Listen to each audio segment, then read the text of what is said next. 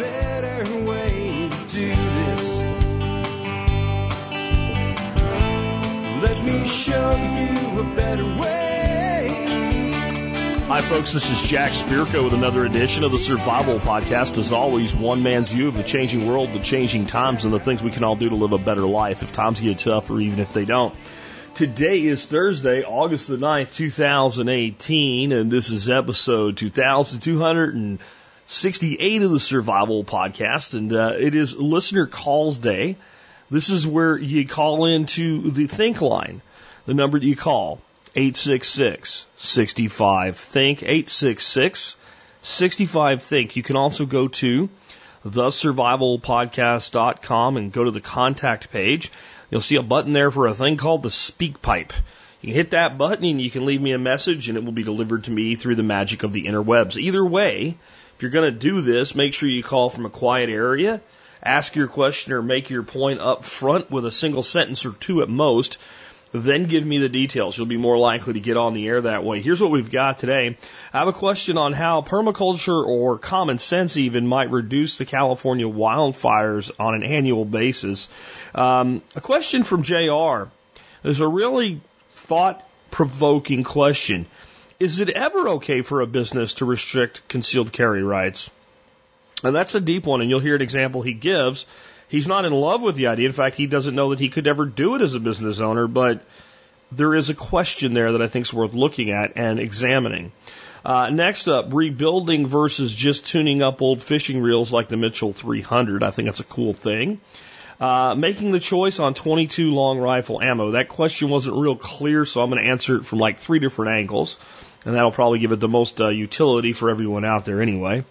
Dealing with the system when you're already in the system, as in something like Child Protective Services, and when it is better to go along, to get along, than to fight, especially publicly. This is a tragic situation this person's family is in, and I'll do my best with some thoughts on this. Pretty much in this case, what not to do. And then I got something fun for you, not really a call, but this guy I found on YouTube called Alex the French Guy. And I want to tell you a little bit about his YouTube channel and about a little online tool that he made for your stir fries. Because the last question is, well, I mean, dealing with CPS is just anybody's worst nightmare. They have way too much power. They can act in ways with no checks and balances on them.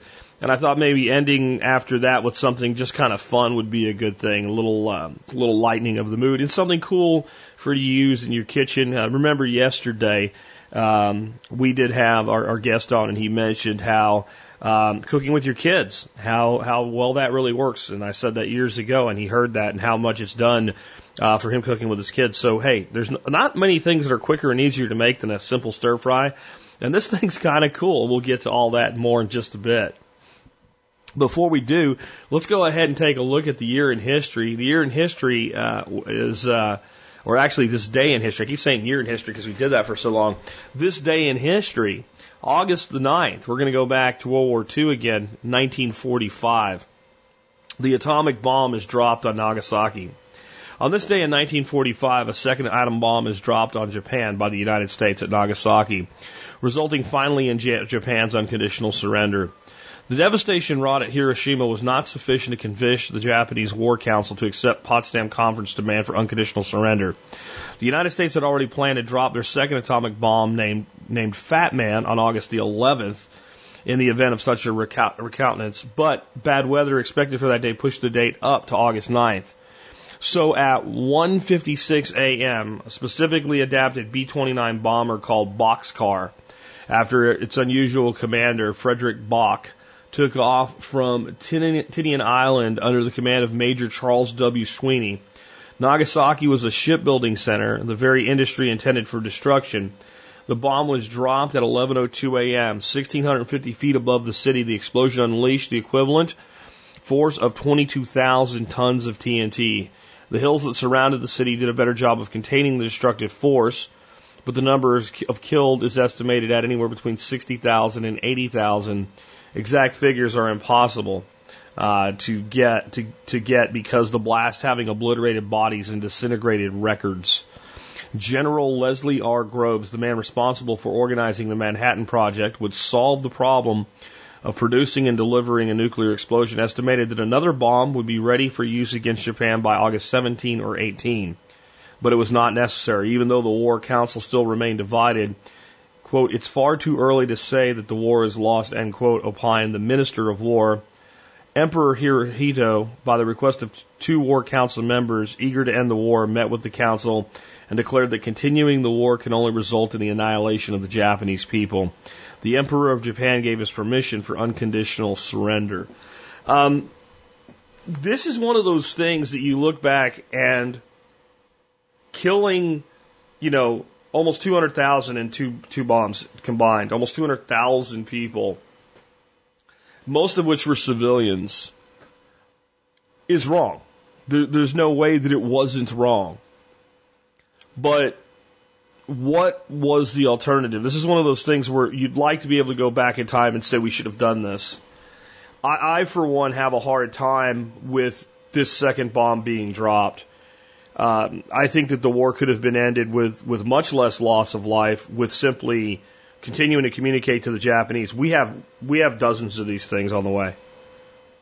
And I think that Japan was so on the ropes at this point, even though they were not willing to admit it, that we still would have ended up with unconditional surrender. And you have to think about the number of people killed directly and indirectly by that second bomb.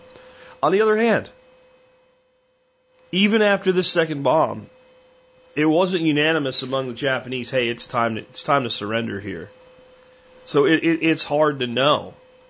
And Japan was working on some pretty devastating weaponry of its own, and had activities even in and around the Panama Canal area. So it's easy to look back and think, we should have done this. And I think the other thing that people don't realize is what we had been doing leading up to this. The Japanese people lived mainly in homes that were made out of paper and wood. And we were firebombing cities like Tokyo for a long time before this. And we can sit and justify it, but there is no doubt, had we lost the war, the United States would have been seen as guilty by everyone in the world that wasn't on our side of war crimes for firebombing civilian areas, which is what we did. Under the supervision of Robert McNamara, who ended up being the guy that totally screwed up Vietnam. This is why we talk about history, though. There is no easy answer here. Even if you went back to August the 8th, 1945, one day before this, and you became Truman, don't think that the answer would be easy. And we need to be careful when we look back through the lens of history how critical we are. Rather than being critical of the time and the place and the situation, what we should be asking ourselves is, how do we learn from this and how do we avoid this in the future? And then remember what I've always said. Some of that is going to happen. If somebody did something stupid in the past, someone else will probably do it in the future. So we also need to take the lesson from history is how we protect ourselves from the fact that history, even though it doesn't always repeat itself, it does often rhyme. There's a lot of lessons that come out of the Cold War, and I think a lot of young people today don't realize what that was like, going to school, having drills where you covered your head and went under your desk, the reality that nuclear war could break out at any time. And while I'm not saying we're going to have a nuclear war, because I really don't think we will, the potential for us to go back to that type of a state where we are in the type of situation where it's like a pressure cooker with both sides with their hands hovering over that button, that could come back. And it's one of the reasons that I think we need to be careful with. I know a lot of people out there don't like Trump and his dealings with Putin, but the last people we need to be aggravating right now are the Russians and frankly the Chinese from a standpoint of any type of military engagement. Our three nations together could eliminate all life on this planet many times over.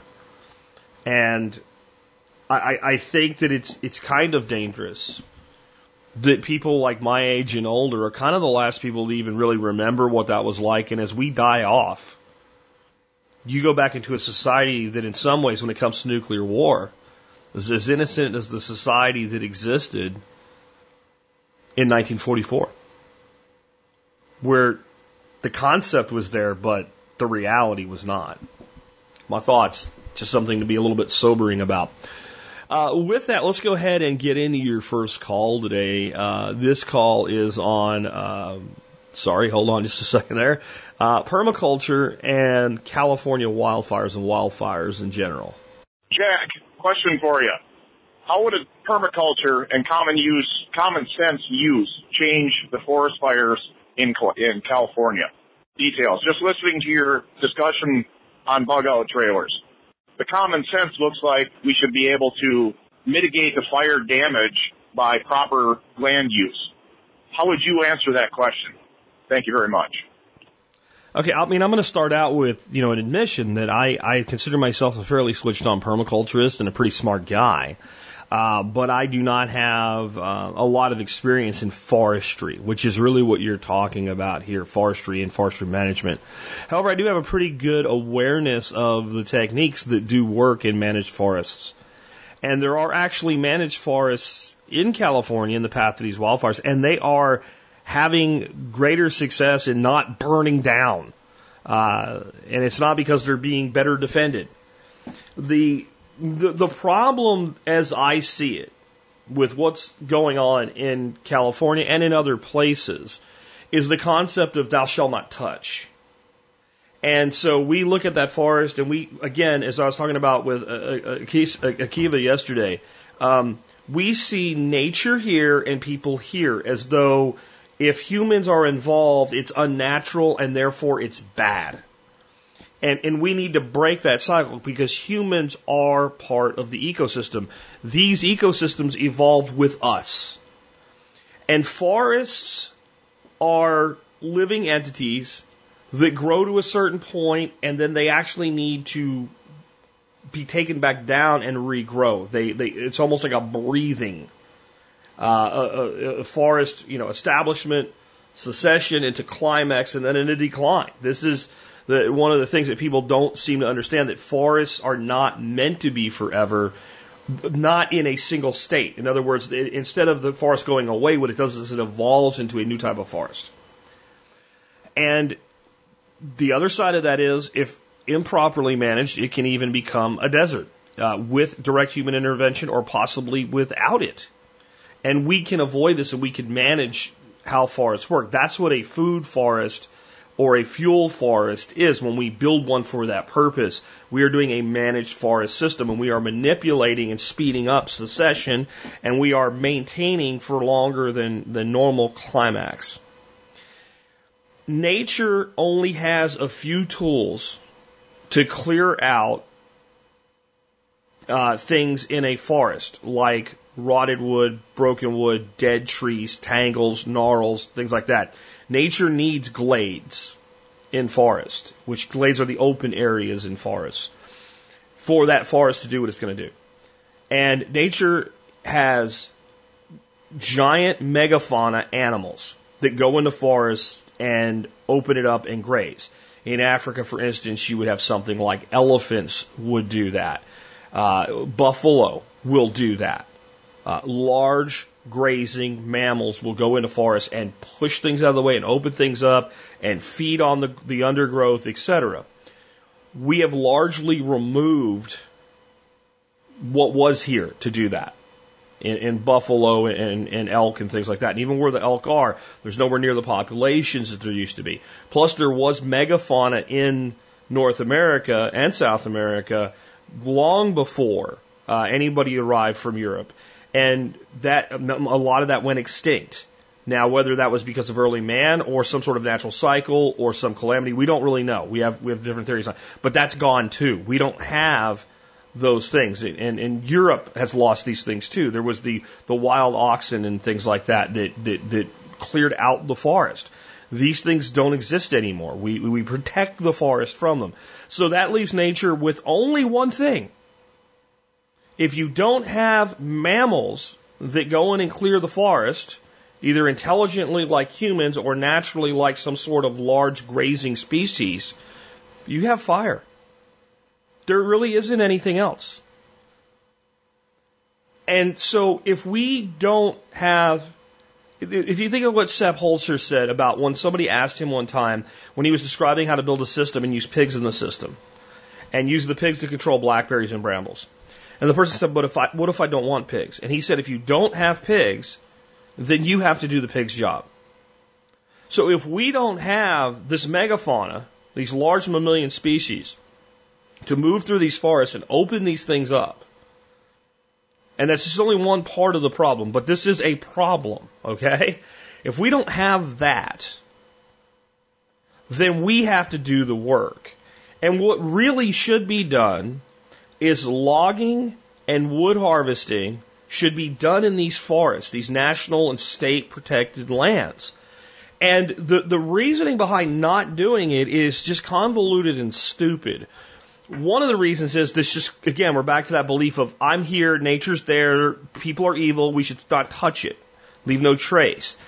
But there's even, when you start pointing these things out, the people that actually set policy and defend this policy say that if we allow people to come in and let's say cut firewood and take trees and stuff like that, they'll take ones they're not supposed to. Well, that's just an idiotic thing to say. Because if you have people that are getting federal or state level permits, then they're paying for those permits, which pays for, a minimal amount of support, law enforcement to go out there and check on them and make sure that they're doing it right. And most people that would be in a system like that, getting a permit to go get that stuff out of there, don't want to lose their permit, so they're not going to intentionally do things. Besides, it doesn't take a genius to look at a tree and go, that tree is dead. And that tree needs to come out. This is a system that would easily support itself. I'm really opposed to statism. You guys know that. But the state can do good things. And the state can do things that are voluntary and self-supporting. It is possible. This is a perfect example. So seeing that forest is the resource that it is for fuel, for firewood, for craft wood, for all of that stuff. And then permitting the access. And I think the best thing would be to permit the access to small businesses. And when I say, I don't mean, completely unmechanized one guy with a chainsaw, but I'm saying don't let mega corporations into this. Have as many involved as possible and rotate the areas of access, because you'll find there'll be people that, big giant corporations want to grow 1,000 acres of pine trees and harvest them with a tool that looks like a giant chopper thing. You've seen them, right? They just cut the tree at the base and they run off 16 feet and bounce, and run off another 16 feet and bounce, and then throw the slash to the side. That's what they want to do. They really don't want to go do this. But there are small time folks everywhere that if they were given this opportunity, there are people that would go in just for crafting wood purposes. But you could even give them a requirement, like if this is what you're going to do, then you need to do X amount of this. And if we open up those forests, and I don't mean cut them down, I mean open them up, that alone does a massive amount to reduce the ability of fire to spread. The other thing is there should be managed breaks in these forests. This is one of the things that, well, as bad as logging could be, one of the things it did do was an area that was being logged had logging roads put in, which acted as natural breaks. And if they were maintained open, that created natural fire breaks, which gave firefighters what you call a defensible position. When a fire was observed beginning, you already knew where your natural breaks were. You weren't going in trying to create them. And wherever they were lacking, then you went in and did your backburns and your fire breaks. That could help as well. Donald Trump, love him or hate him, his comments, as always, taken out of context. If we were not dumping billions of gallons of water into the Pacific Ocean every year in California, and we went with wise water conservation programs, including things like putting in catchment swales into our forest systems, planting more diverse ecosystems into those forest systems and maintaining them, you would have a lot less fire damage. But no, we have to protect the freaking Delta smelt that doesn't even belong there because it's endangered. It's not even indigenous to the area. This type of environmental lunacy is what's causing a lot of these problems. And then California as a whole, I had Jeff Lawton answer this question in a past episode. If anybody can help me find that episode, because I can't find it today. I'd love to replay that for you, because Jeff talked about this issue from a drought management standpoint. And what should be done in California is thousands and thousands and thousands of small ponds and lakes put right into these forest systems, right into suburban systems, etc. The concept is, if we hold the water, then there's less water. That's retarded. It's backwards. It doesn't work that way. All dams and ponds seep gently into the surrounding water, no matter how well sealed they are, and they create their own microenvironments. If you create managed forest systems, managed drought systems, and ponds, dams, and lakes throughout California, you'll turn that ecosystem back into what it was. People think that, like, the natural state of California is desert and dry, and it's not. We did this. We dried up the hills. We dried up the mountains. It's up to us to put it back. If somebody said, Jack, we're going to put you in charge of this, I'd go get Jeff Lawton and get a team built. I don't feel qualified to do this, but I do understand that the solutions really aren't that complicated. It's just they need to be implemented properly. And as Jeff said when he talked about this, we need to start as high up in the landscape as possible with this. And if you look at what's going on, that's where the major part of these fires are, because where we should be holding the most moisture and creating systems that move water through the ground instead of across it, up that high, that's where it's driest, because we're not holding any moisture up there. What moisture there is. And if you just look, like, again, people want to, just anything Trump says must be wrong. But if you just look at the LA River, which is basically a culvert system, and how much water goes out into the ocean every year through that sewer, basically, there's no doubt that Los Angeles could be providing a lot of its own water that it currently isn't. And therefore it would be drawing less from the rest of the state and the rest of the country. And then that water could be held higher in the hills, and the whole ecosystem could be transformed. They did it in China.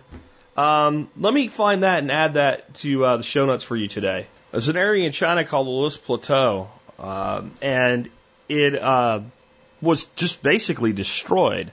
And this guy, John D. Liu, went in and implemented a solution that is exactly the type of solution that California needs. And I think the problem that we have in America is we see each thing as its own thing, as an isolated problem. We have wildfires in California. It's a wildfire problem. We have a drought in California. It's a drought problem. We have mudslides in California. It's a mudslide problem. No, dummy, they're all the same problem. And they need to be addressed holistically. If you fix the drought problem by drought-proofing the landscape, you reduce the mudslides and the fires, and you make both of them more manageable when they happen. So I found this 45-minute documentary by John D. Liu, and it covers the Loess Plateau, and it covers some other work that he's done in other places. But when you look at the stuff in China, that area is a great analog to California, and it's far worse off, or it was far worse off, when they started this work than California is. And it's probably in many ways far better off than California is today. And if they can do it in frickin' China, by God, we could do it in America. So there's a solution, but what we need is the will to get it done. Let's take another one. Hey, Jack. JR from Oklahoma. Question is, as a private business owner and a supporter of the Second Amendment, could you, Jack, ever see a situation where you would make the decision to say, hey, patrons of my business, you're not allowed to carry a firearm in my establishment? So details. As I was kind of reading through some articles the other day, like this pondering came across my mind. So if I was a airline business and I own that, right? Could I, at that point, just liability and responsibly say, I do support the Second Amendment, but an airline fuselage is not really the place to allow someone to carry a firearm. I don't know that I could justify that. Now, I know that that's not violating anyone's rights because you have a choice when it comes to travel. You can get in your car, you can ride a bike, You can do a plane. So if I was an airline owner, that might be a time that I would go against my, staunch support of the right to keep and bear arms and why we have that as a human right. But I might restrict it in that position. Is there ever a time that you think to yourself, like, as this type of business owner, I may restrict it? Thanks, Jack. Let's look at this a little bit differently and examine something that actually happened. I am not 100% in love with the National Rifle Association. There was a couple of years where I let my membership lapse because I was really unhappy with some of the things that they were doing. And sometimes I feel like they spend more money raising money than they spend doing what they're supposed to do with the money that they raise. But, you got to spend money to make money, I guess. But there really isn't another organization that's been as outspoken and as heavily defending our Second Amendment right in existence. And it's been doing it for over 100 years at this point. It's, in my opinion, that the NRA is a civil rights organization. The right to defense is a civil right. It's a God-given right. And it's the oldest civil rights organization in the United States, in my view. And I know some people will disagree with that, but that's how I honestly feel. Well, the NRA did their convention this year in Dallas. And Donald Trump came to speak at that convention as a pro-Second Amendment president. And for that event, Secret Service demanded that no guns be brought into the place where Trump was speaking. This is a gun show. There are, probably 1 million guns on display in an adjacent room. This is a gun rights organization. Now, they actually did take some flack from some people saying, hey, if NRA, concealed carry, NRA card carrying, concealed carry permit carrying people cannot be trusted with a gun, then who the hell can? And you can make a case for that. Gun control advocates said, here's the most pro-gun organization in the world demonstrating there is a place for gun control and using it to their political advantage. However, let's look at it from this standpoint. The President of the United States is a target for assassination. You can look at her history and see that that's the case. People are not above reproach. It is conceivable that someone could have been hired to try to kill the president who otherwise has no criminal record and has a concealed carry permit. So it's theoretically possible then. So was Secret Service wrong? Because it was not an NRA decision. It was a Secret Service decision. If the President of the United States is going to be here, then people are not going to carry a gun into the area where we are protecting the President. It makes our job too hard. We're looking for anybody with a gun. If everybody has a gun, who do we look for? Was Secret Service wrong for that? And I know a lot of you want to knee-jerk react and say yes. Okay, but like we talked about with history, put yourself in their position. They have one directive. One directive when it comes to the President of the United States. They have other things that they're detailed to elsewhere and other people. But when they're detailed to the President of the United States, they have one directive. Protect the life and safety of the President. If he's Obama, you do it. If he's Bush, you do it. If it was Reagan, you did it. If Jack Spirko somehow became president because the country lost its mind for a day, so be it. You protect him. If you hate him, you protect him. If you think he's the worst president in the history of the world, if somebody takes a shot at him, you take his bullet for him. That's your job, or don't take this job. That's what it is. That's what you're supposed to do. With that directive in mind, do you not say, in this place where this man that I am sworn to take a bullet for, we're not going to let firearms in because it just makes our job easier? I'm just saying. And I'm not saying that the answer is yes. I'm saying you can understand how someone would feel that way. So when we start looking at companies that ban firearms, I'm going to tell you that 9 times out of 10, they're not gun haters. Most people in this country don't hate guns and don't love guns. Most people, the majority, are gun generally neutral. They're the person that says, well, I don't want to own a gun, but I don't have a problem with the person like you owning a gun. These are people, when they own a business, since they don't have a strong attraction, a strong affirmation on guns, when their lawyer says, hey, look, if you don't post this state-approved sign that says people are not supposed to carry at your store, and something happens, and let's say what happens is a guy breaks in, or a guy comes in and tries to rob the place, and he clearly broke the law, and another person there is armed and shoots him and kills him, and no one in the store gets hurt. It goes off exactly the way that the advocates for this say it should. Bad guy with a gun meets good guy with a gun. Good guy with a gun puts hole in bad guy with a gun. Bad guy with a gun dies. Bad guy with a gun gets taken away by the police. Police slap good guy on the back and say, good job, you did great. Thank you. Here's a medal. Everything goes as perfect as it can. There is nothing that prevents the family of that guy that got shot from suing you, because you allowed a person into the store with a gun when you didn't have to. And poor little Billy laying there bleeding to death on the ground and was never going to shoot anybody. Hell, Billy had a painted airsoft gun. It wasn't even a real gun. He was just trying to get some money for books for school. Now, this shit has happened. Now you're a business owner. And you're not a Second Amendment card-carrying business owner. You're just you're the majority of Americans, kind of neutral on the subject. Shit, I don't want that. And I'm not saying it's the right choice. I'm saying this is why most of these people do this.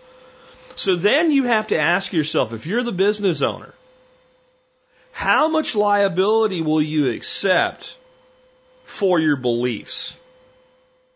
Because our beliefs in this should not be a religious belief. Even though I do believe it's a God-given right, it's still not a religious belief. In other words, if I truly am a practicing member of a religion, and I really believe that religion, and that religion says thou shalt not eat pork, and I actually believe that my eternal soul depends on my compliance with that, and you put a gun in my head and tell me to eat some bacon, it's reasonable that I might not. You know, that I might say, go ahead and shoot me. I'd rather die and go to my God than defile myself and not. Now, I don't think I would make that decision, but you can understand where somebody says a religious belief, they might. When it comes to something like, do I let a person bring a gun in this room? I mean, that's not a religious thing. That you might very much believe in that right. I can understand why bars say, no guns. No guns. It's a bar. Well, I'm not drinking. I don't know that you're not going to drink. I don't know that you're not going to. Now, does that make a bar a soft target like Pulse nightclub? Yes. But I understand the bar owner saying, you know, think about what bars do. They have to employ 4 or 5 great big dudes to throw people out. I used to do that job, by the way, for a brief period of my life when I needed some extra money. Right? I can tell you that 9 times out of 10, hey guys, look, it's closing time. We need you to leave. Might have been, a little bit resistant with, oh man, come on. But that generally, as long as you're heading toward the door, everything's good.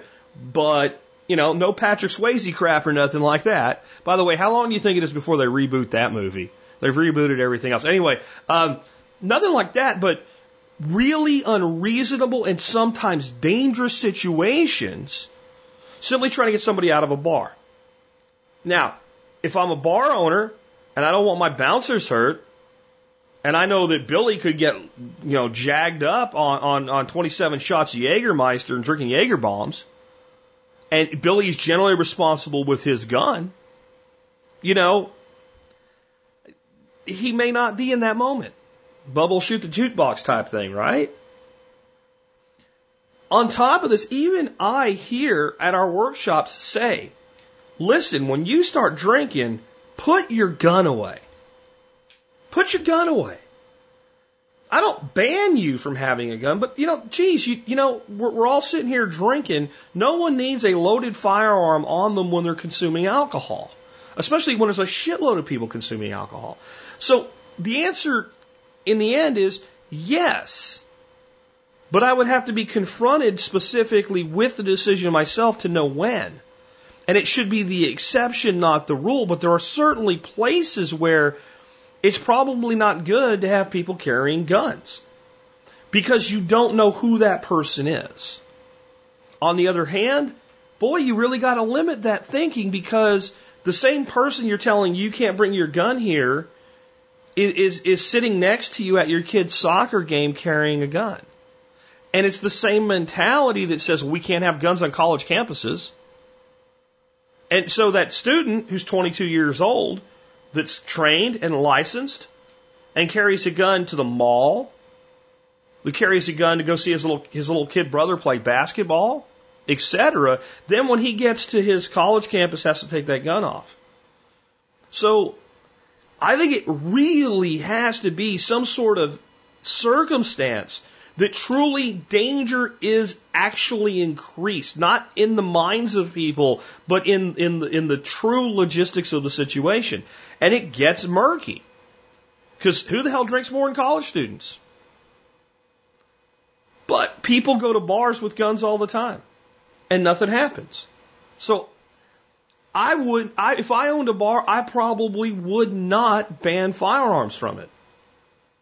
But if I owned a certain bar, you understand what I'm saying? If I owned a certain type of bar with a certain type of clientele that I probably wouldn't want to own, I might. Especially if I start having really dangerous situations go down to protect my staff and my other customers. I don't know. You can hear the conflict in my voice. You could hear it in JR's voice. And it is a situation that I think has to be individually made. Now, here's the good news. Here's the good news in this. I believe this is where it goes principle over preference. Regardless of what I want, it's your business, it's your rules, and no one should tell you how to run your business. And if you want to have a business where when people come in, you say, do you have a gun on you? And they say no. And they say, would you like one? We'll loan you one while you're here. Then I think you should be able to run a business that way. And if you want to have a business that says absolutely no guns, knives, you can't bring steel-tipped darts in this bar, that's your business. You run it that way. And then I get to decide whether I go there or not. And we let the market decide. And I think that's really the answer. In the end, the market is the truth teller. And the market is the invisible hand that generally, if left to itself, it won't get it right immediately all the time. It won't create a utopia, but it will lead us to the best solutions. Let's take another one. Hi, Jack. This is Wayne from California. How do I know whether a Mitchell 300 reel needs rehabbing or not? You've mentioned several times how you've rehabbed Mitchell 300 reels. I purchased one recently at a gun show for $20, and it seems to be working fine, but should I take it apart and rehab it anyway?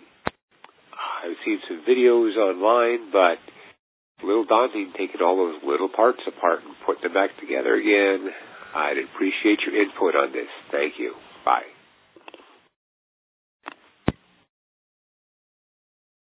Well, first, since it works, in other words, as long as it actually does, like the drag works, the bail flips over, it flips back over when you turn the handle, it cranks. As long as it functions and you paid $20 for it, you got a great deal.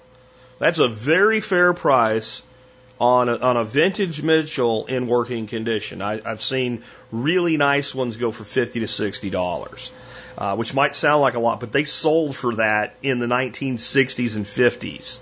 As I've talked about this reel before, back in the day, the working man saved up to buy the Mitchell 300 series and 308 and what have you, fishing reels. They were like considered the best. And they were a reel that you knew you could leave to your kids and maybe your grandkids. And I think now we know you can leave them to your grandkids because people like me buy them on eBay and play around with them and have fun with them and make ones that don't work. The fact that it works means that you could open it up, not take all the parts out, clean it out a little bit, squirt a little oil and grease in a certain spots, put it back together, it'd probably be fine. Maybe. But its performance will continue to degrade if you go out and use it and it's exposed to the elements. When I say, I don't think I ever use the word rehab. The word that I use is rebuild. When I say I'm rebuilding one, that means I get one for like $5 and it doesn't work. And I can either get parts from somewhere else or I bought one time a box of non-functioning Mitchell 300s.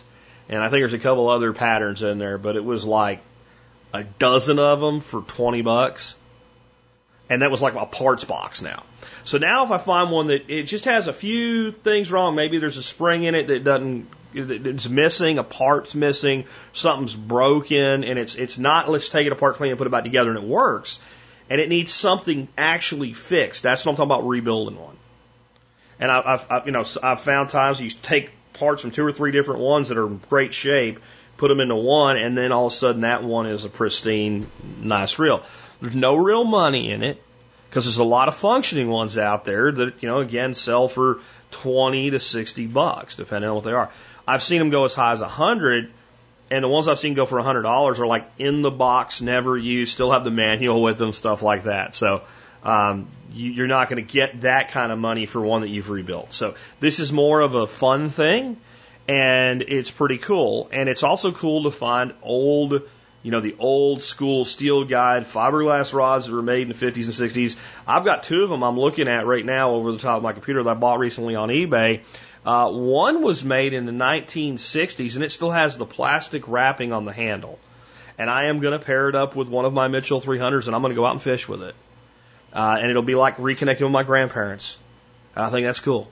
And that's what we're really at here. But why do these reels exist when almost no other reels of that time exist? I'm not saying none of them do, but you don't find them. They don't have the cult following. They're not just readily available, especially where you can buy one for $20 at a gun show that works.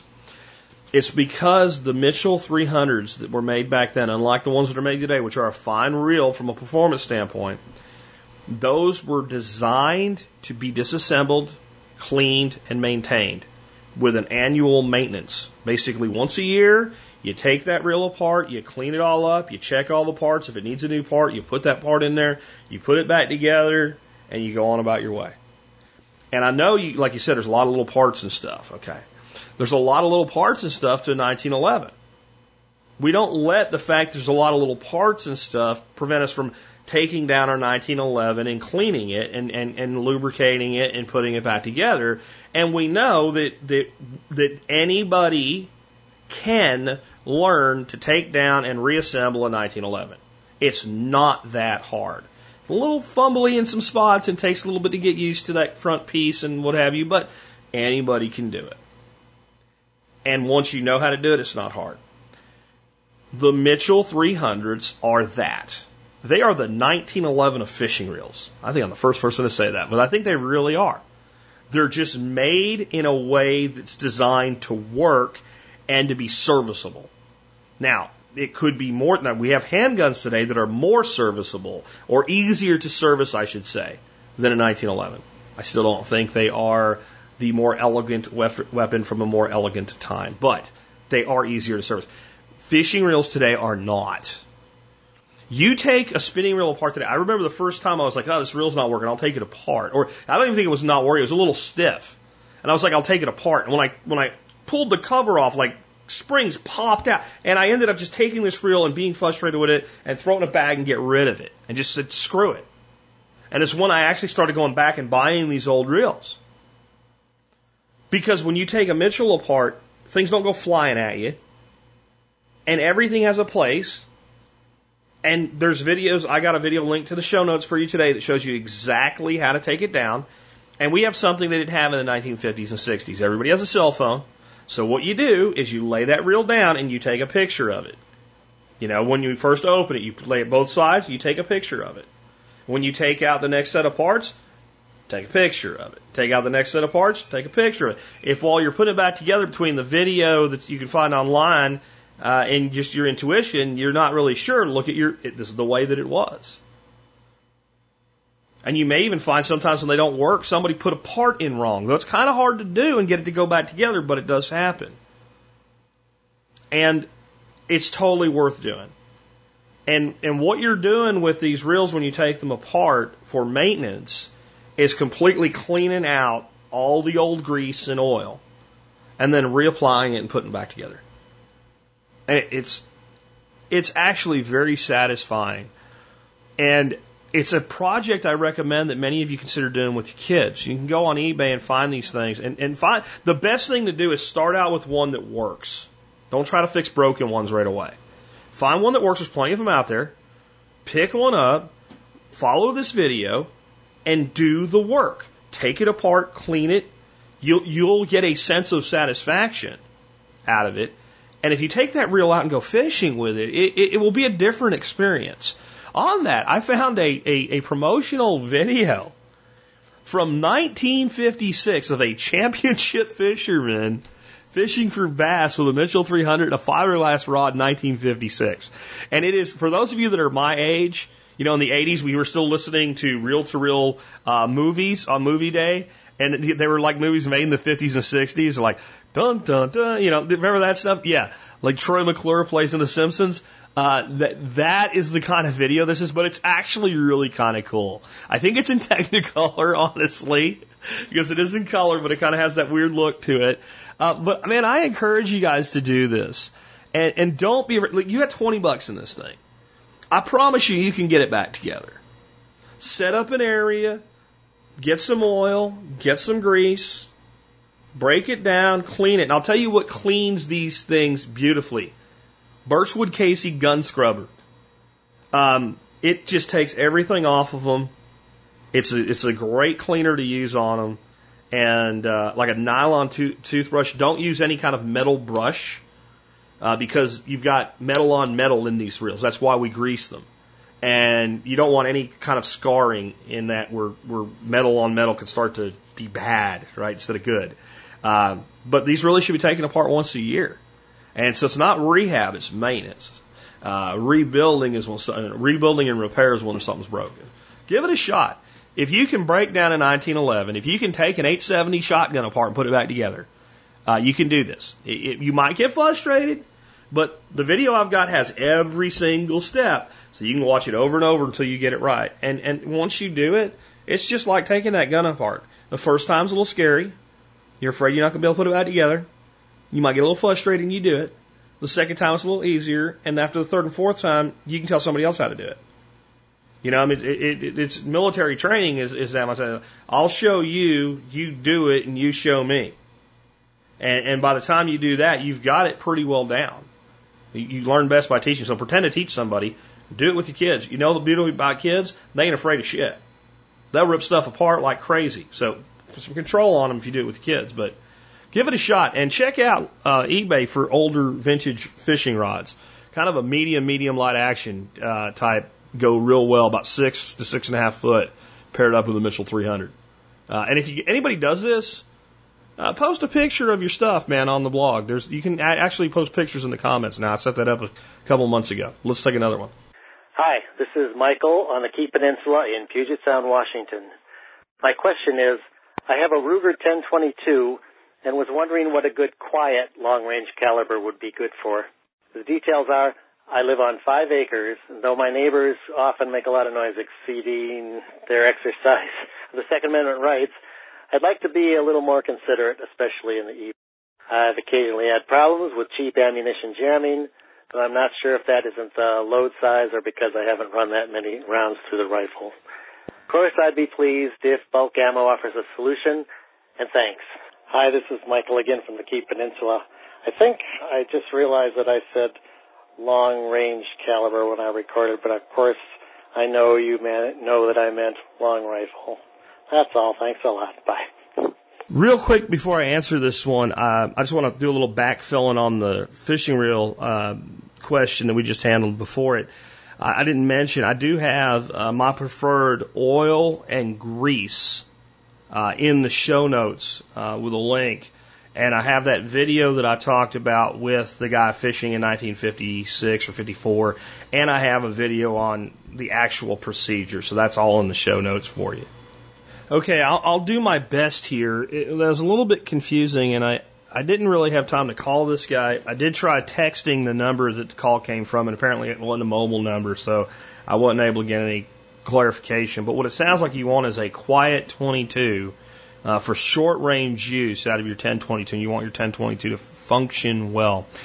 Dropping down to like shorts and CB caps and stuff like that just isn't going to work. You just don't have enough oomph to cycle that weapon reliably when you do that. So the best course of action to at least reduce the noise level some is going to a subsonic long rifle. And out of all of them that I've tried through various semis, including 1022s, Marlin Model 60s, etc., the Winchester M22 subsonics that use a 45 grain bullet, which is heavy for a 22 long rifle, tended to be the best functioning. And I think it's because of that heavier weight bullet causes more back pressure. I'm not sure, but they just seem to have worked about as good as a standard 22 long rifle in my two guns that I shoot mostly that are semi-auto. So that's where I would try. From a standpoint of the thing that's functioned the best for me across all guns and accuracy and semi-autos functioning and all of it together, a lot of people hate them, and I don't know why, but Remington Thunderbolts. It's one of the cheaper offerings, and yeah, they're kind of dirty, I guess, as ammo goes, sort of, kind of, but not really, and they work flawlessly. Remington's Golden Bullets work pretty flawlessly, too. The good news is, at bulk ammo and almost everywhere now, you actually have a choice. You know, it was a year ago still that we were still reeling from this ammo shortage, and you could get, 2 or 3 different kinds of 22 ammo. 3 years ago, I mean, you were lucky to get a brick of anything. So it's at least the choices are out there, and the best thing you can do, really, as long as they're back in stores, go buy by the box before you go buy bulk ammo, and give it a shot, or 3, or 10, or 50. And see what works best in your gun, and find what your gun likes under your circumstances and environment and conditions, etc. But those are the 3 that I'd recommend that you start out with. I do have links to where you can find them in bulk ammo. I will say this about the quiet thing. 22s ain't loud. If you're on 5 acres, you're not worried about the short distance, as in limiting how far the bullet can travel.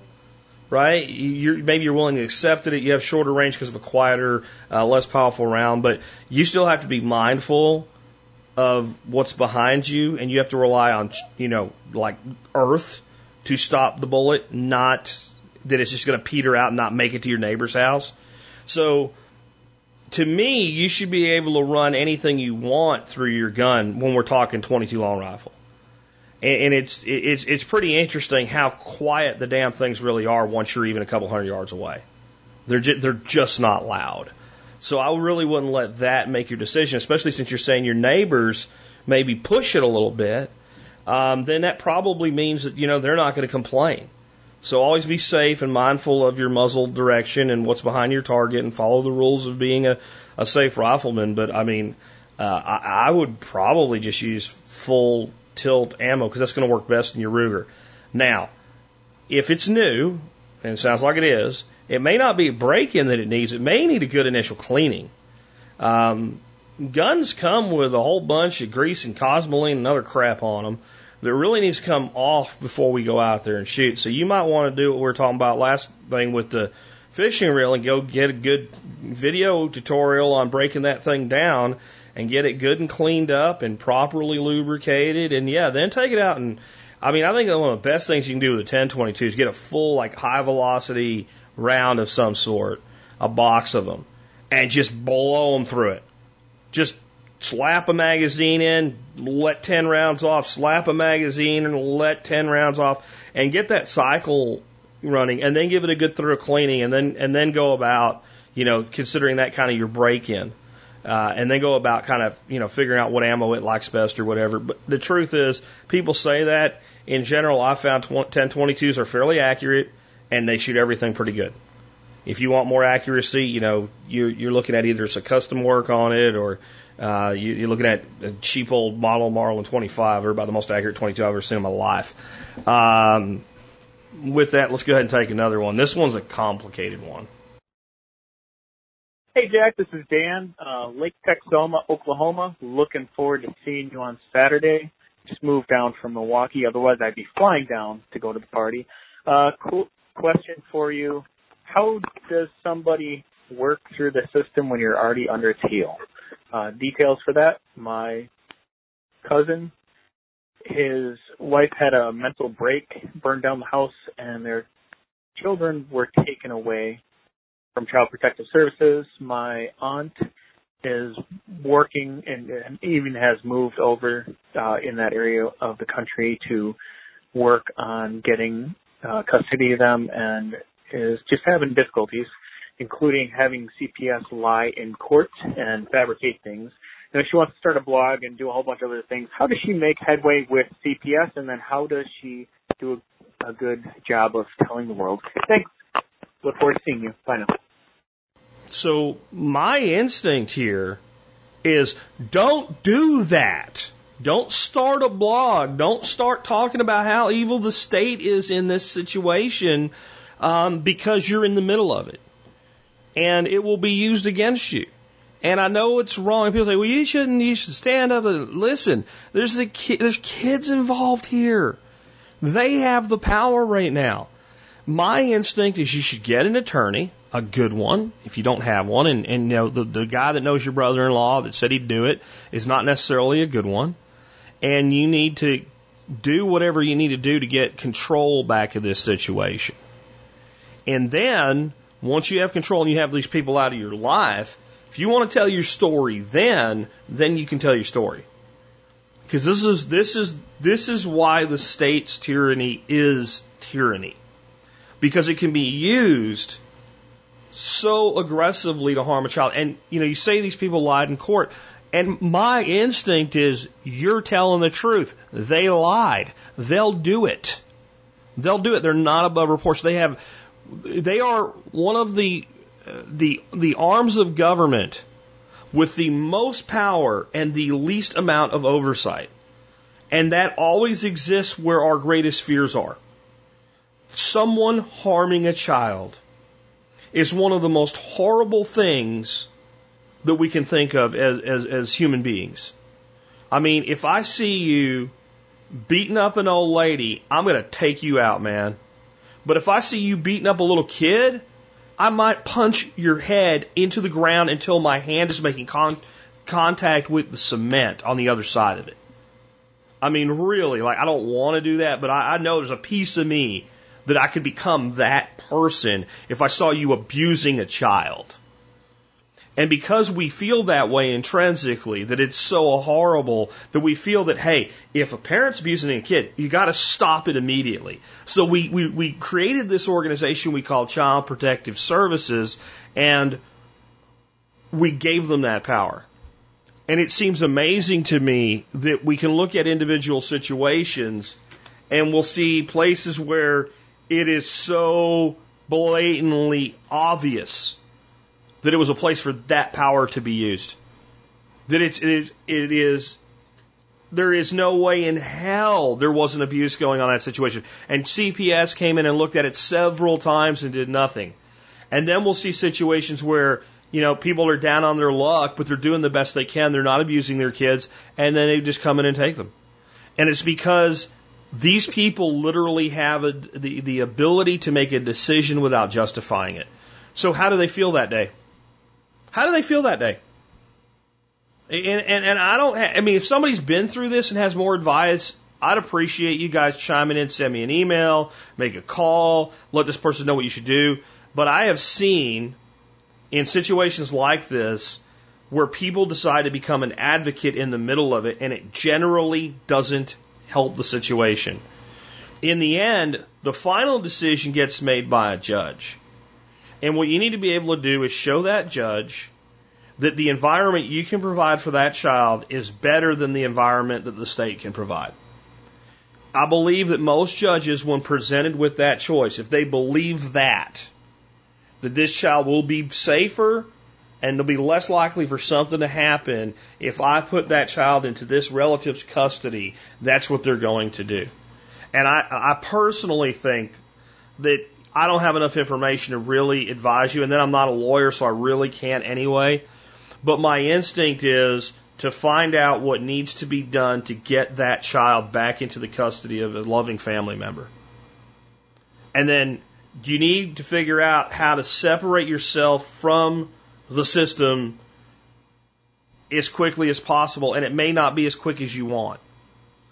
And this is where I'll kind of turn the corner with this where it applies to more people. This is why when you see anything going on anywhere that you don't approve of, you need to think really hard before you involve the state. Is anybody really getting hurt? Or are you just concerned that maybe there's a problem? If you're just concerned, then you need to take on the responsibility yourself. If you feel I got to do something, I'm not sure, but I got to do something, then the something you need to do is to figure out if there's actually a problem before you contact anybody. Because state workers come from the viewpoint, after doing the job for a while, like that everybody does something wrong. This is why prosecutors are dangerous. Everybody's guilty of something. I mean, honestly, I think that's what's going on with the Trump investigation right now. He's guilty of something. So it doesn't matter if it has anything to do with Russia or not. And that's not political. That's just an observation that anybody that's honest and not sucked into it would make. And I think that when we look at what's going on with Trump right now, every American should be paying attention to that and realizing that this narrative that they keep giving us about, oh, this is just political corruption at the top, the rank and file does bullshit. This is what they would do to anybody that they set their sights on for any reason, including that day my dog died and this person made me sad when I looked at him.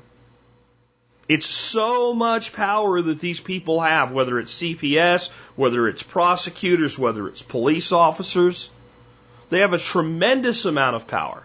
And it's why I get so infuriated when I see people violate the oath they take with such an office. Because the amount of trust placed in them by society, and society has forgotten how much trust there really is. And we have just made it to the point. This is why we have to start examining things different as people. Somebody does something wrong, we just assume they suck. We understand why it happened.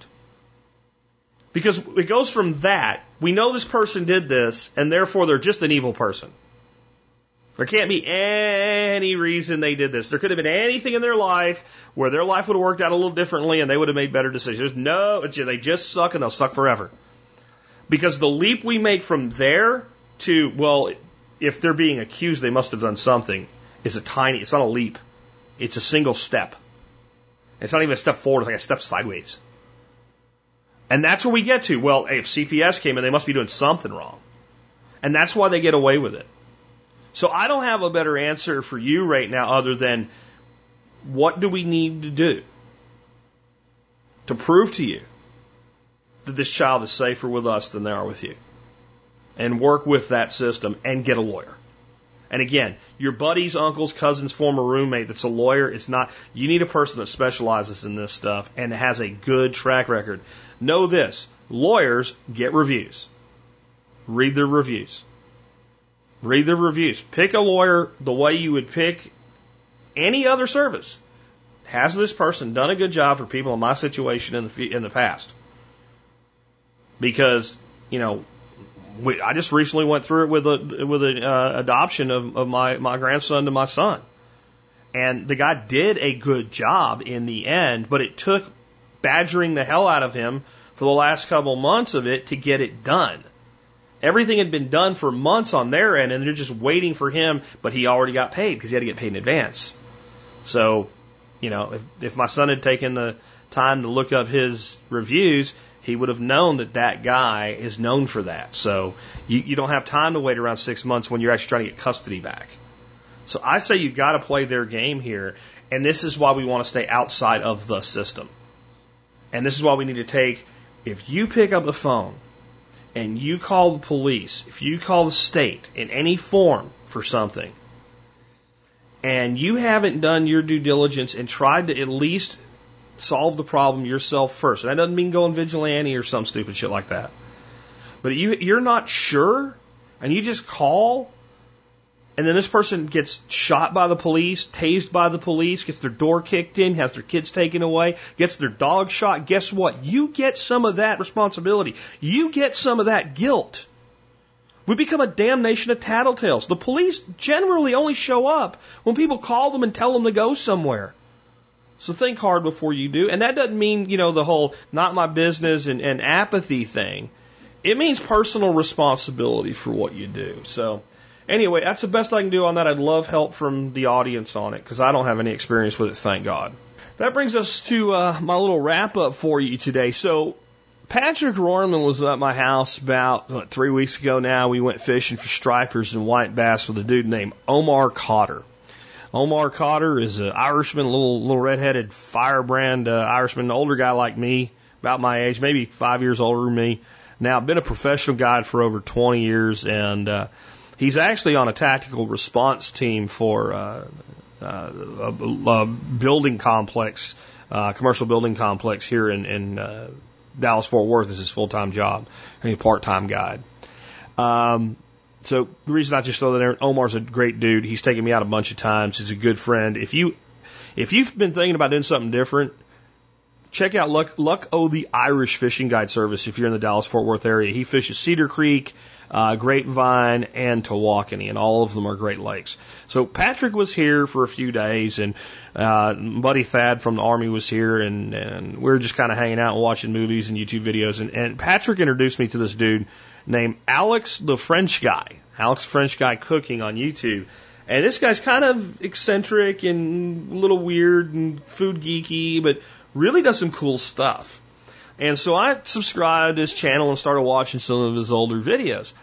And I found this video the other day by him. It's like over a year old. And it's just a brilliant piece of viral marketing. So I'm bringing it up for that too, because it's just an example of something that you can do to differentiate yourself that will get shared a lot. Because here I am on a podcast telling 200,000 people about it. Now, he didn't pay me. He didn't reach out to me. I don't know him. Patrick told me about him. I saw this. I'm like, oh, that's cool. I'm going to share it. It is the no-brainer stir-fry generator. And it just uses a few ingredients with each one. And you go to this page, and it's at FrenchGuyCooking.com. And it's /stir-fry-generator. You can Google it or go to the show notes. And it just says, hit that button, generate a new stir-fry. Generated out of more than 4,800 stir-fry recipes, courtesy of Alex for his lovely community. Usually cook all ingredients separately, then toss them together at the end with some of my all-around stir-fry glistening sauce, which he tells you how to make in the video. And I'll find the video for you because I didn't realize that wasn't there. So, I just clicked it. It came up with Lady Yang's chicken, onion, chilies, and coriander. And add anything solid stirred fry. So it'd be noodles, rice, whatever. I'm going to click it again. Old Wang's shrimp, carrot, cashew, nuts, basil, and rice stir fry. And I'm going to click a couple times here and get one that he has where you don't use any starches and no carbs needed for those of us that are paleo-ish. Lady Wong's chicken, bamboo shoot, peanuts, and Thai basil. And no carbs needed stir fry. And you just click and boom, here's a new recipe. And there's no long explanation as how to do it. You watch his video how he makes a stir fry. And he built like this jet engine stir fry cooker thing. It's pretty badass too. And I just think it's cool in a couple different ways. Number one, a lot of you guys are doing content generation type businesses. What can you come up with? I mean, I know what this is doing. This is pulling from a database spreadsheet. It's just columns. There's a bunch of names on one column. Mrs. Wong, Mrs. Wang, Mrs. Liu, whatever. Okay? And then there's a column that is all your meats, and it's beef, shrimp, pork, etc. And then there's one that's mushrooms and whatnot. And there's just basically grabbing at random and assembling this so that every time you make one, you may never see the same one twice, even if you sat here and did it 4,800 times. And the way it gets to 4,800 is I used to sell computer hardware for a company called Garrettcom. And we said we had over 20,000 options. Well, that's because the equipment was modular. And there's one piece of equipment I could build for you 1,000 different ways. Now, really, there was 10 or 15 ways that you would ever actually build it. But in theory, we could give you over 20,000. So the point was, if you need something, Garrett Com can do it because of a modular platform. That's kind of what this is. Except everything that comes out of it is something that I would frankly probably eat. Let me give you a few more, and you tell me if it doesn't sound like something that was good. If I said I was making this for you and you came over, Mrs. Mao's beef, pak choy, cashew nut, coriander, and rice. Sounds like a pretty good stir fry to me. Chef Lynn's chicken, bamboo shoot, chilies, Thai basil, and anything solid. So I would do noodles for you with that one. Let's see. Miss Lynn's chicken, onions, almonds, and Thai basil, and no carbs needed stir fry. General Zhang's shrimp, broccoli, peanut, Thai basil. Mr. Dong's shrimp, pak choy, almonds, and spring onion, and noodles. I mean, they all work. And that was kind of his point, too, that, like, that's really what stir fry is. And stir fry started as, this is what's available today, I'm going to throw it all in the wok, and boom, and done. And the little sauce he makes is great, too. So, like, I wanted to bring out the entrepreneur and viral side of this and say, like, is there something you could do similar to this that wouldn't be that hard? And he said he probably didn't create it. He doesn't look like a coder to me. Though, some of his other videos, like, he's pretty good at figuring stuff out. He may have learned how to do this, but he probably paid some guy. I mean, if you told somebody what you wanted and gave them the data, this is something a coder could put together in a couple hours. So this is, maybe a couple $100 at most. If you used a more expensive coder to do this than, your typical really low-end coder, they could probably still do it. It would just take 2 weeks and bullshit you about why it's hard. But definitely a cool thing. Then the next is, like, this guy I think is worth checking out, right? Like, you should subscribe to his channel and what have you, because making things that seem complex simple is cool. And cooking is a way to bond with your kids. So I gave you 2 projects, I think, today that would be cool to do with kids. And one is maybe go make a couple of these stir fries up over the weekend or over the next couple of weeks and get that old Rich Mitchell 300 fishing reel and learn to take it apart and put it back together. It's really a great thing, and you can create a family heirloom with that and a family tradition of cooking. Those are cool. And I wanted to put some stuff in today that was a little bit more lighthearted than a lot of the stuff that we usually talk about because, we're here to talk about survival. But this show's never been about gloom and doom. It's been about empowerment. And empowerment comes through understanding, learning, and taking actions. And we need to be taking positive actions in our lives every single day. And learning how to cook is one way we can be healthier and happier and have greater family bonds. You want your kid to put the phone down? You can't make a stir fry and use your phone at the same time. You got to focus on what you're doing or you burn yourself. So I'll include the video that goes with this in the show notes. I'll go look that up for you before I put this out today. The little sauce he makes up in a squeeze ball is great for stir fry. Simple, easy, just stupid simple. And a lot of things in life are really that way. And modern survival is about all of the challenges we have in modern life. And empowering your kids to know how to do these things is really important. You don't want your kid to be the one that's on Facebook in a few months from now when the next video comes out of a kid trying to figure out how to work a can opener or something like that. You really don't want that to be your kid. Anyway, with that, we've come to the end of another episode. I want to remind you guys that right now I have a sale going on with the MSB. It's $35 a year for MSB right now instead of the normal $50. You get all the great discounts. You get all the great extra content. You get to be a member supporting the show. Instead of 18 cents an episode, it's about 12 cents an episode. All you got to do when you sign up for the MSB is use the discount code 10 years. Discount code is 10 years. 10 years works. TEN years is one word, works. I did it both ways so no one would get confused.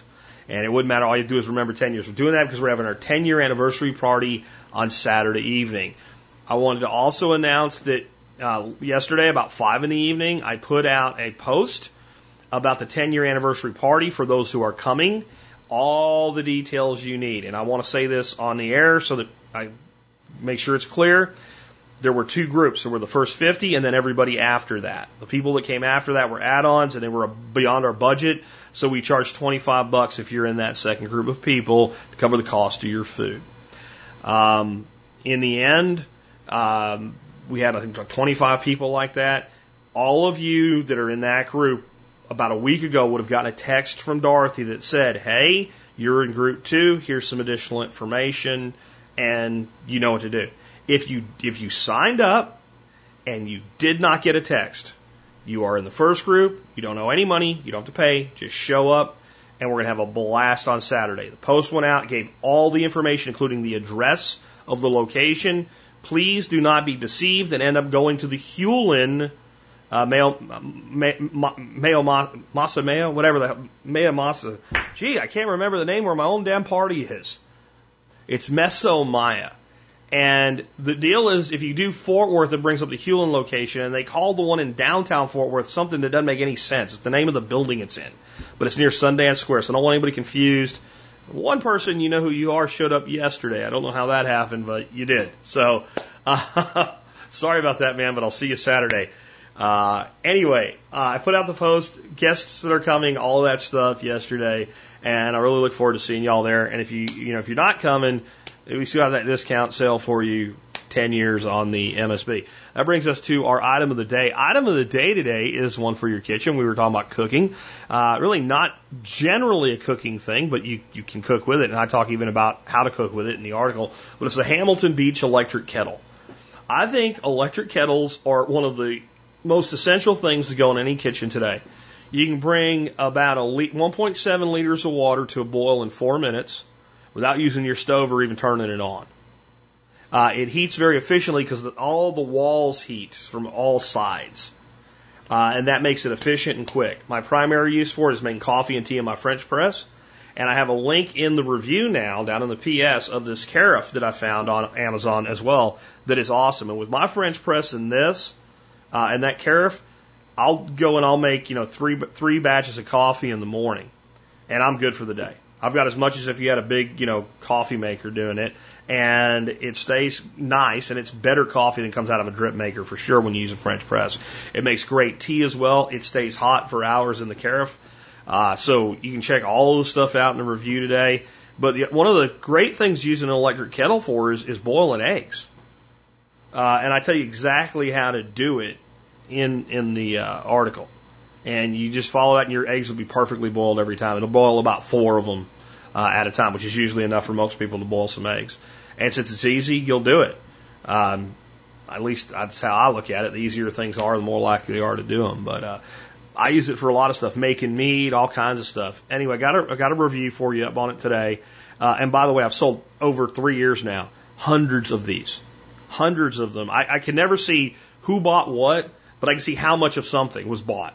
By month, by week, by year. And I pulled it up today, and it's been 3 years of sales of this thing since I first reviewed it, and hundreds of them have sold, and I've not heard from a single person saying they're unhappy. And trust me, when something makes somebody unhappy, they tend to tell me about it. So remember, you can find that product, but you can always support us by doing your online shopping at tspaz.com, tspaz.com. That brings us to our song of the day. It's by Billy Joel. And this is a song that most people do know by Billy Joel, that are at least, 40 years old or older anyway. It's called Pressure. And one of the reasons that people tend to know this song is, if you grew up in the MTV generation, which is anybody that's probably about 40 to 60 right now, they played almost every song that had a video on MTV. Because there weren't that many songs that had videos in the very first years of the dadgone thing. So it was important to make videos. Now, Billy Joel had no interest in making videos. He really didn't. So the guy, I can't remember the guy's name, but there's a guy that did this video. It's the same guy that did the Allentown video, which actually Allentown was a great song. The video was terrible. It was awful. Billy Joel just said, basically, do whatever you want. I'll do whatever you want. And there was things where parts of it were like Billy Joel's falling back into this foam with his hands on his head, and he had no idea why he was doing it or whatever, but he did it anyway. So I thought that was kind of interesting, the way that video came about. But the song is really about the pressure of life and not being able to handle it. And it's coming from a standpoint, Billy Joel usually sings his songs either about a person or about himself, not really about you, the listener. And this song is really there's no individual person named here. It's you. And it's also coming from the standpoint of, I'm the same guy, and you used to call me paranoid, but now you see what's really going on. Your life has all been Channel 13, is one line in it. And he's talking about Sesame Street and PBS, Channel 13, New York. And now you can't handle pressure. And, pressure's a real thing, man. We call it stress, etc. and we can crack under it. But you know the number one way to reduce pressure is to not feel it from things that really don't affect you and or you really don't control. Part of the reason people feel like so much pressure in life today is because they're carrying burdens that aren't theirs. You have enough shit in life to worry about. Paying the bills, taking care of your kids, teaching them right, getting them to grow up as fine young men and women, developing your own skill sets, developing your own personal education and self-led learning, furthering yourself in your career, your business, whatever it is, being a good partner, a spouse in a relationship, being a good brother or sister, etc. There's like all those things are in your circle of control, not just influence, control. And what we do is we worry so much about things that we don't control that we take that energy and expend it in ways that don't even make any sense while the things we could control are falling apart in front of us. And of course we feel pressure. We don't have to. We don't have to do it. You can make a decision. Let it go, man. The things that you do not influence and you do not control, even if you're concerned about them, pay just enough attention to make sure if there's a wave coming at your head, you know to move and swim. Otherwise, screw it. And you'll find that pressure will go down. But not for Mr. Billy today, no. No, he's feeling it full on. Let's enjoy it as he freaks out. With that, this has been Jack Spirko with another edition of the Survival Podcast. Helping you figure out how to live that better life if times get tough, or even if they don't.